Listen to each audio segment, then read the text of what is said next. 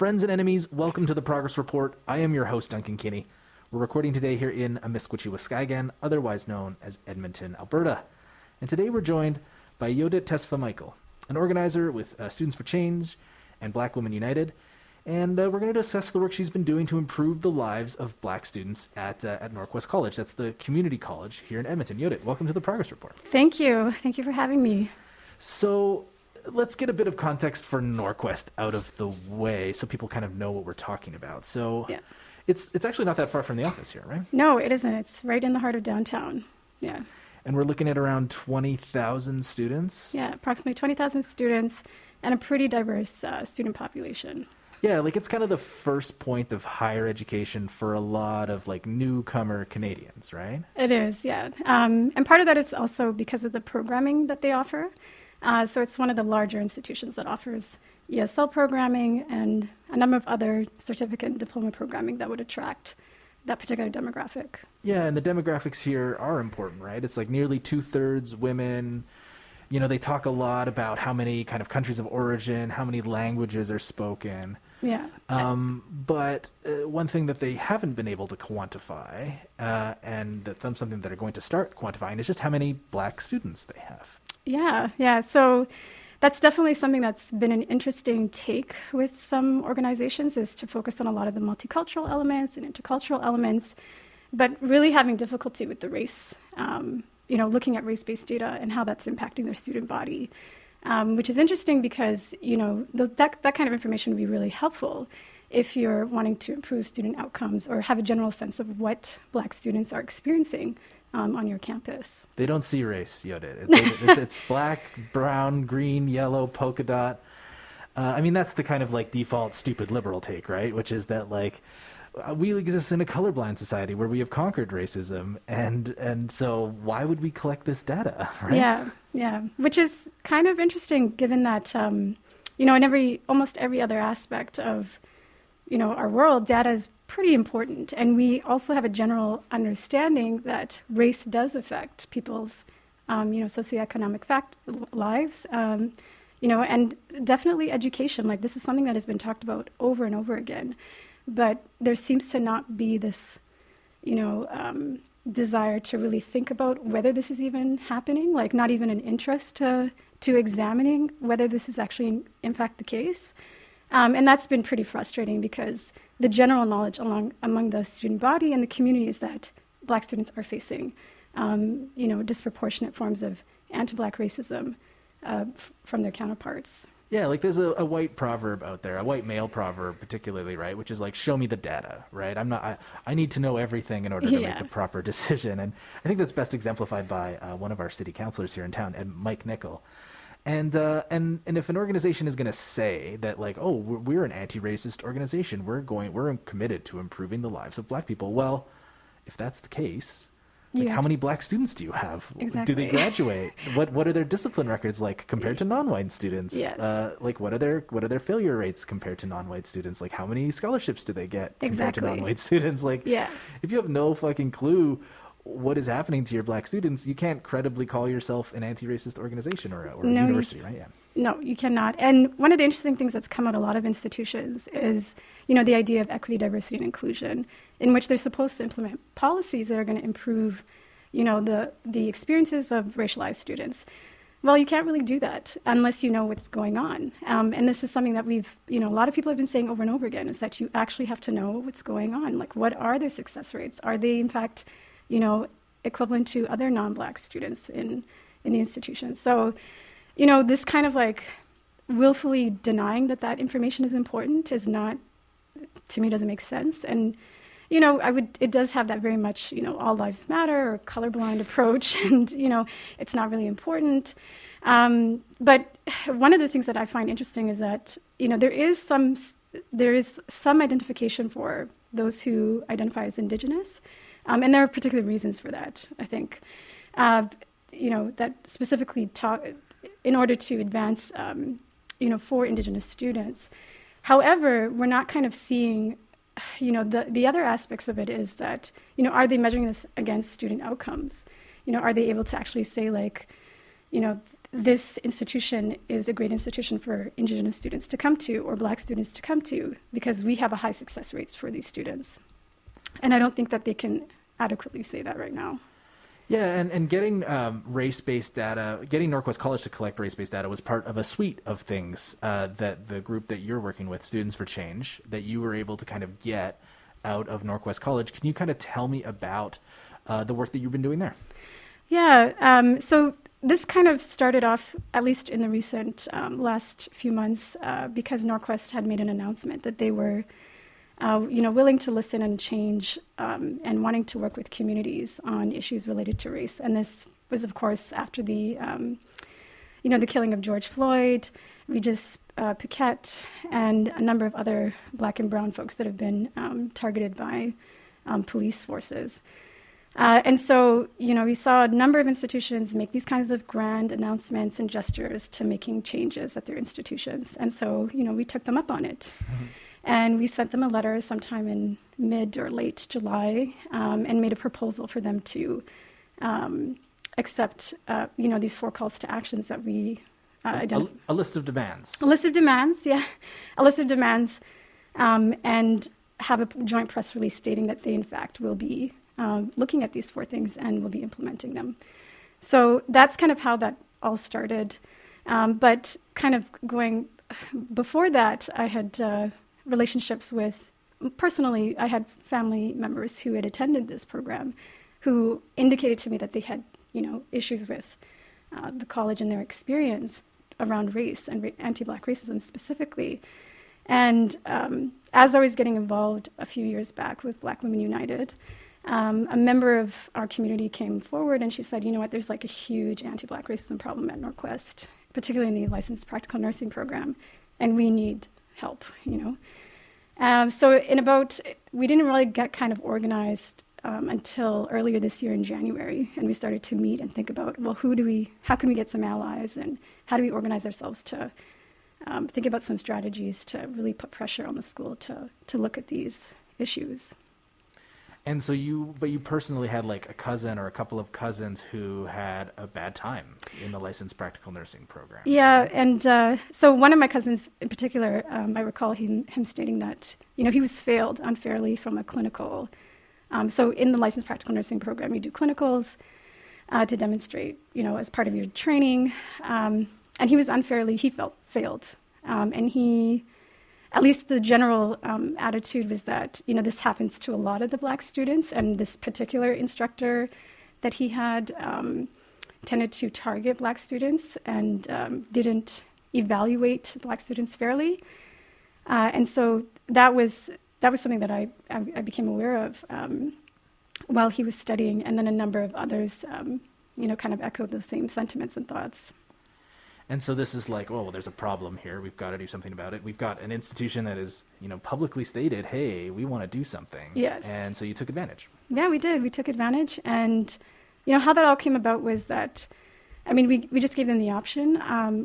You can either partner with us and work with us on this, because we are representing a group of Black students, former graduates, a few current students at Norquest, and as well as people like me who are in the Black community who are organizing around, anti-Black racism all the time. Or, we can do this on our own. And that was really the approach that we took, because we didn't want to further stall these things. Oftentimes what institutions can do is kind of co-opt, efforts and initiatives that are coming from the community and not really meet the needs of those students in the way that we need them to be. And so a lot of compromise happens on the back end of things. So we kind of were like, no, you can't, talk about EDI. That's a whole All Lives Matter. Not to say that it's not important. Certainly it is. But we need you to focus on Black students, and we need you to think about, anti-Black racism in particular. And we can't wait a year or 2 years for you to come up with a strategy. Here's some really easy, 4, things that you can implement and start to look at. And what were those 4 things? What were your demands, and what did they kind of put out? Hey, we're going to do something on this. Yeah, so definitely one of them was, initially we actually wanted to have Norquest implement video recordings of critical integration assessments. And critical integration assessments are actually an assessment that students have to do to demonstrate a particular skill in nursing. So that was kind of changed a little bit in the one that we actually sent out in the press release. But the good thing is that they are looking into that, and we've talked to them a little bit about what that might look like. And so that was one. The second was supporting Black students' mental health from the community. There was just the stories that you would hear of students, Black students in particular, experiencing racial trauma was just, really overwhelming and, quite frankly, just so depressing to hear. So what does that mean? Are they getting counselors, or are the details still being worked out? The details are still being worked out. So we're at least hoping that we would have a more community-based focused people who are from the Black community, or other people of color who look specifically at how racism impacts Black and brown students, and to really provide those services and provide targeted services for Black students. Mm-hmm. And then what were the other demands? And then we have so obviously the race-based data. So we wanted them to look at disaggregated race-based data for student outcomes. So we wanted to look at the retention rate, attrition rates, the grades the students were receiving. And that was going to be important, because what we do know is that Black students are not finishing the program in the length of time that is advertised, right? So Norquest College, at least the program, the Licensed Practical Nursing program, is supposed to be a 5-term program. And you can find students saying that, I failed like clinicals so often, or had to repeat courses so often, that this is actually taking me 5 years to do. So a 2.5 year program taking 5. Taking 5, exactly. Yeah. So, and that's concerning, because that's money, that's time, and that's not something that is a luxury for a lot of the students. And so that was, it was kind of the most important aspect. I think one of the more important calls to actions that we put forth. And then the last one was for us to have an assessment of student awards and scholarships, so that we can improving advancement for Black students. And one of the things that we do know, or I'm somewhat aware of, is that the assessments for awards and scholarships can be quite outdated. Mm-hmm. And so, we're interested in looking at what are the financial calculations that they're doing to award students. If you have to have lots of volunteer hours and you do not have the privilege of volunteering, well, that kind of, it doesn't actually meet the needs of students who may need the funds, but in fact the people who have the privilege to be able to volunteer and then be awarded for these scholarships.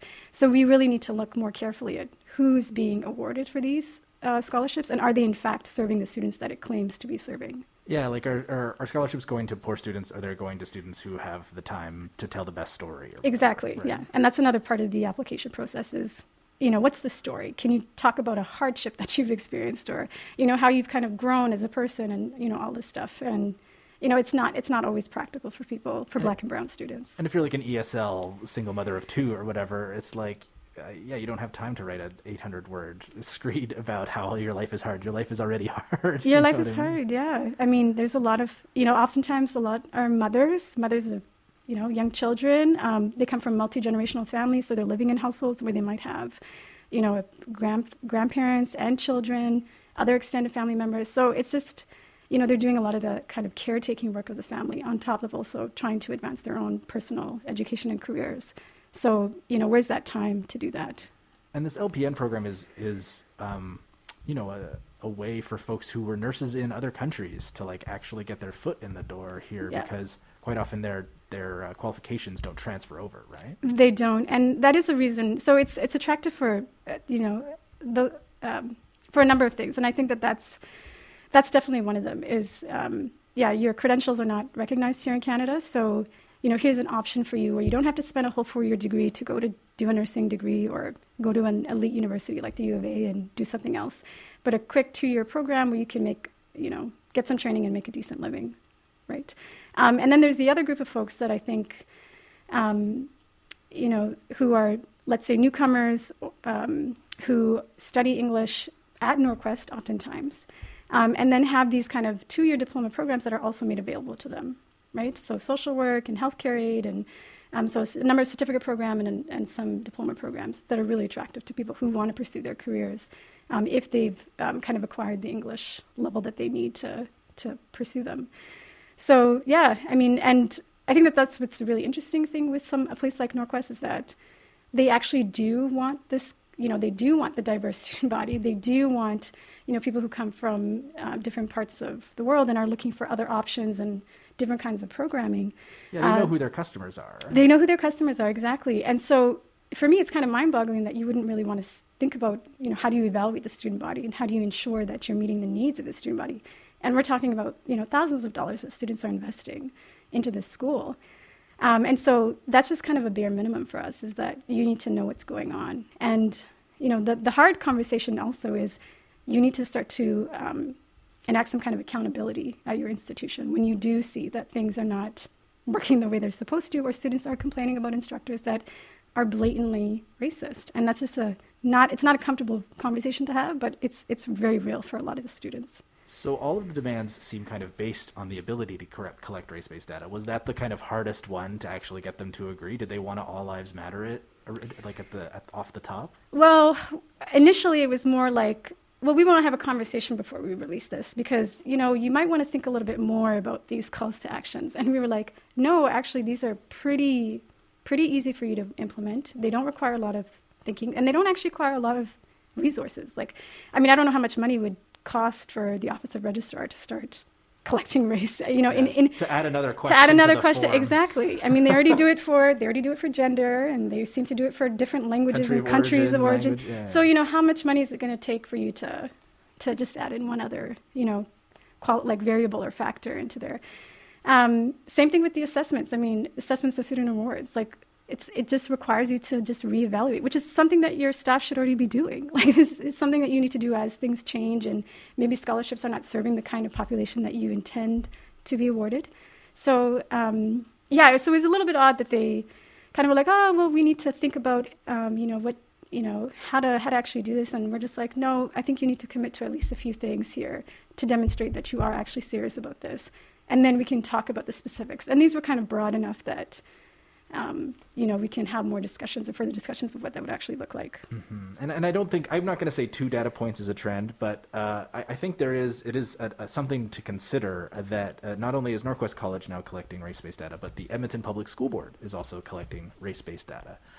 And that knowing this information at, for our K-12 students is also super important. It is, yeah. And, one of the things that's interesting is that the challenges that you see at the higher institutional levels often are a result of the challenges at the K-12 level, right? So, I'm a University of Alberta student in the master's program. And one of the trends that we've been seeing among the Black population is that we have a lot of Black international students. We don't have a lot of Black domestic students, or what they call domestic. So those who have matriculated, grew up in Alberta. Grew up in Alberta, exactly. And so we're kind of like, okay, well, what's going on here? You don't see those same dynamics with other racialized groups. And so we know that there's kind of, I think, definitely challenges that Black students are having between K-12. So it is absolutely paramount that the K-12 system looks at race-based data. And we also, again, have anecdotal kind of evidence, or, people have shared with us that they experience anti-Black racism all the time in our schools, in our K-12 schools. So, and I think we've seen that kind of in the media as well. Justice for Amel, with Bashir and the folks there and his family. And, and the Edmonton Public School Board is, I think, they got SROs out of schools. The people behind that push were largely Black, right? Yeah.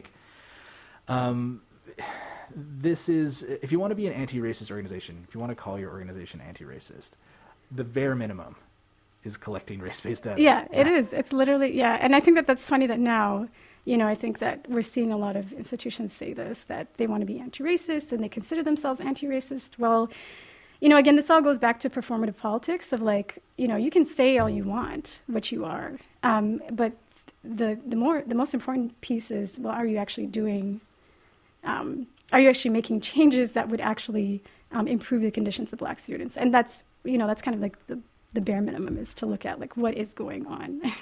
I'm glad you brought up performative politics, because that's an excellent segue to this clip I have of Edmonton Police Chief Dale McPhee at his recent press conference, kind of announcing a listening tour. It wasn't a really, I don't know, it was kind of a strange announcement because it was we're going to do action, but the inaction was we're going to listen. Anyways, I'm going to play this clip for you, and I want you to react to it. Sure. We acknowledge that there were past consultations where we didn't truly hear or act upon the calls or change what we were asked or what was asked of us. Being an anti-racist and responsive police service is an incredibly multifaceted task. We become both the driver and the subject of necessary social change. It requires equitable change in our organization, in our training, in the kind of environment we provide in our workplaces, in the way internal relationships work, in the way we budget. But most important, it is how we establish and sustain our relationships with the community that we're here to protect and serve. Yeah, it's interesting because, and I don't think I had mentioned this to you before, but I was actually on the African Liaison Committee with the Edmonton Police Force from 2015 to 2017. And I was part of the, and that was really set up so that, they could have better relationships with the community. And that's kind of the language that you hear all the time is improving relationships and improving relationships. Relationships are not just about, being able to sit around at a table and, exchange information as to what's going on in the community and, that kind of stuff. And that's all important. I'm not, trying to knock that down. But, you also have to hold your institution accountable. Again, the kind of fundamental elements is that if there are police officers or if the police force is not, if police officers or the police force is behaving in an anti-Black way, you kind of need to get those people out of there, or you need to start to, just have a level of standard that you do care about the Black people who are going to encounter these police officers or the Black people who are going to encounter this institution. And there's really nothing, as much as you want to have great relationships with me, it tells me a lot if you're not willing to hold people accountable at your organization. If you want to call yourself an anti-racist police force, you can start by disbanding your police force. Yeah, and of course, yes, you could, and that. And more, kind of the interesting thing is now where they've spent millions of dollars into this new tank and other technology. You can start by getting rid of your new tank. Yeah, and militarizing your police force. It's, and I know that the mayor said it was tone deaf. It was beyond tone deaf. It was just I don't even know what you want to call that. Stupid. It was. Yeah, you have 15,000 people in the streets demanding change. And then you bring this. Yeah, it's just are you kidding me? And so I just don't buy it. I think that, again, we're doing a lot of the typical language of, progressive politics, and we're an anti-racist. And the ridiculousness of being able to even assign yourself as an anti-racist institution, where's the legitimacy in that as a policing institution? Okay, you want to call yourself anti-racist? You want to call yourself an anti-racist police force? Where do you even start? Language means nothing anymore. No. We've entered the progressive hellscape where words have no meaning, and police forces are forces of change. And it's no, they're violent upholders of the status quo. Yes. And the status quo is also inherently brutal. Yeah. We have the data. When good researchers actually get race-based data, it shows that Black people face materially worse conditions than white people. Yes, yeah. So I don't know. I don't really have much kind of hope there, and it really is in what they spend their money on, where they spend their time on, and the countless number of task forces that they put on again and again. And it's just we're tired. We're tired of you talking. We're tired of having conversations about this. Just redirect those funds out of the policing force and into the community services that we need. We know that, if you want to reduce crime or if you want to improve the conditions of people's lives, well, you actually have to give them, proper living conditions. They need a house. They need a house. They need food on the table. Need money. They need education. They need healthcare. Just make it all free, please. and when the Edmonton police budget is chunking up, $350-400 million a year, the single largest slice of the Edmonton City Council budget pie. You don't get any more money. Like, you get way less money. The plan is to get rid of it eventually. Like, I mean, even Chief McPhee has talked about this. Like, we need to do a good enough job to put ourselves out of business. Like, agreed. Yeah. You know? Yeah. Agreed. Society has progressed past the point for police. You know what I mean? Yeah. And I think what was really disappointing to me was that we're in the middle of a pandemic. Like, people are losing their jobs. People are getting sick. And this is how we spend our money? This is where our tax dollars are going to? I was just like, it's so irresponsible and so, I mean, I don't know what else to say. I was just like, this is not what Black people need. This is not what Indigenous people need. This is not what poor people need. This is not helpful for the majority of us. And you have Don Iveson his consistent kind of a plea and approach on this has been to go to other levels of government for money. Yeah. Right? And it's like, oh, federal government, help us. You know, provincial government, help us. And the provincial government has clearly said no. Yeah. Federal government, help us, please do these things where they want to buy hotels and put homeless people in houses, you know, before it gets cold. Yeah. And it's like, motherfucker, you're spending $400 million a year on the police. Exactly. Yeah. Like, I don't know you can only imagine what that would do if we were to, even to take a percentage of that. $100 million. Like, I know. Even $100 million could make huge differences for our community, our city. And to me, it's just kind of mind-boggling that they just refuse to do that. Mm-hmm. I don't know. In the vein of collecting race-based data, you said you were a graduate student at the University of Alberta. Does the University of Alberta collect this data at all? No, it doesn't. And actually, I'm also working with the Black Graduate Students Association. We have a Black Students Collective there. Of a group of Black student groups that actually met with the president. We met with him, I think, earlier in the month, and we presented, again, calls to action, or our demands. And one of these things was, again, race-based data. You need to figure out what's going on. And so what we know is that the Office of Registrar is looking right now at staff, and I think the professorate data. They're trying to collect that, or they've started. They haven't yet started for students. And so we're going to really be pushing for them to start doing that. The good news is that certain Black student groups have been successful. So the Black Medical Students Association has at least gotten the medical school to identify Black in the admissions process. So now you have Indigenous and Black, I believe. But it's piecemeal. It's not across the university. It's not, that's one of the frustrating things about these large institutions is that they're so kind of diversified, and there's not a university-wide approach to these things. And that's why we went to the president, because we're like, you need to make sure that this happens, university-wide. It's no longer acceptable that, these things are happening in different departments of faculties. And you also need to understand your student body much more carefully. And again, if you want to meet equity, diversity targets, you're going to need to know the student population. So, that's a work in progress. We've also, we're going to hopefully be meeting with with the Dean of Students, and they're particularly important because they serve the student body. They have a lot of student services, and we're like, can you at least do voluntary data, in the short term? And that's been kind of our approach is, there's things that you can do. You can put in an opt-in model in the meantime, just to know what's going on. And also, it's quite informative on how to actually create a more standard and, long-term race-based data collection model if you really want to. You can pilot some of these things. Figuring out is half of the struggle. It's half of the struggle. Edmonton Public School Board is like, okay, well, how are we going to get parents to fill this out, and how are we going to frame this in a way that we're going to have enough uptake so that it's going to be statistically relevant? You do have to think about it as it's a problem to be solved for the data you collect to actually be useful. Yeah. Right. And it's encouraging to hear that this is being worked at other institutions, but really it's like the provincial government, the federal government, our healthcare system, our education system, the Edmonton Catholic School Board is not collecting race-based data, I've heard a couple of rumors from folks that Alberta Health Services, our massive healthcare infrastructure, our massive healthcare bureaucracy is going to start collecting race-based data, but that's just a rumor at this point. Yeah. If you want to be, again, I'm just going to say it again, if you're going to claim to be anti-racist, at the very least, you got to know whether or not you're being racist or not. Exactly. Yeah.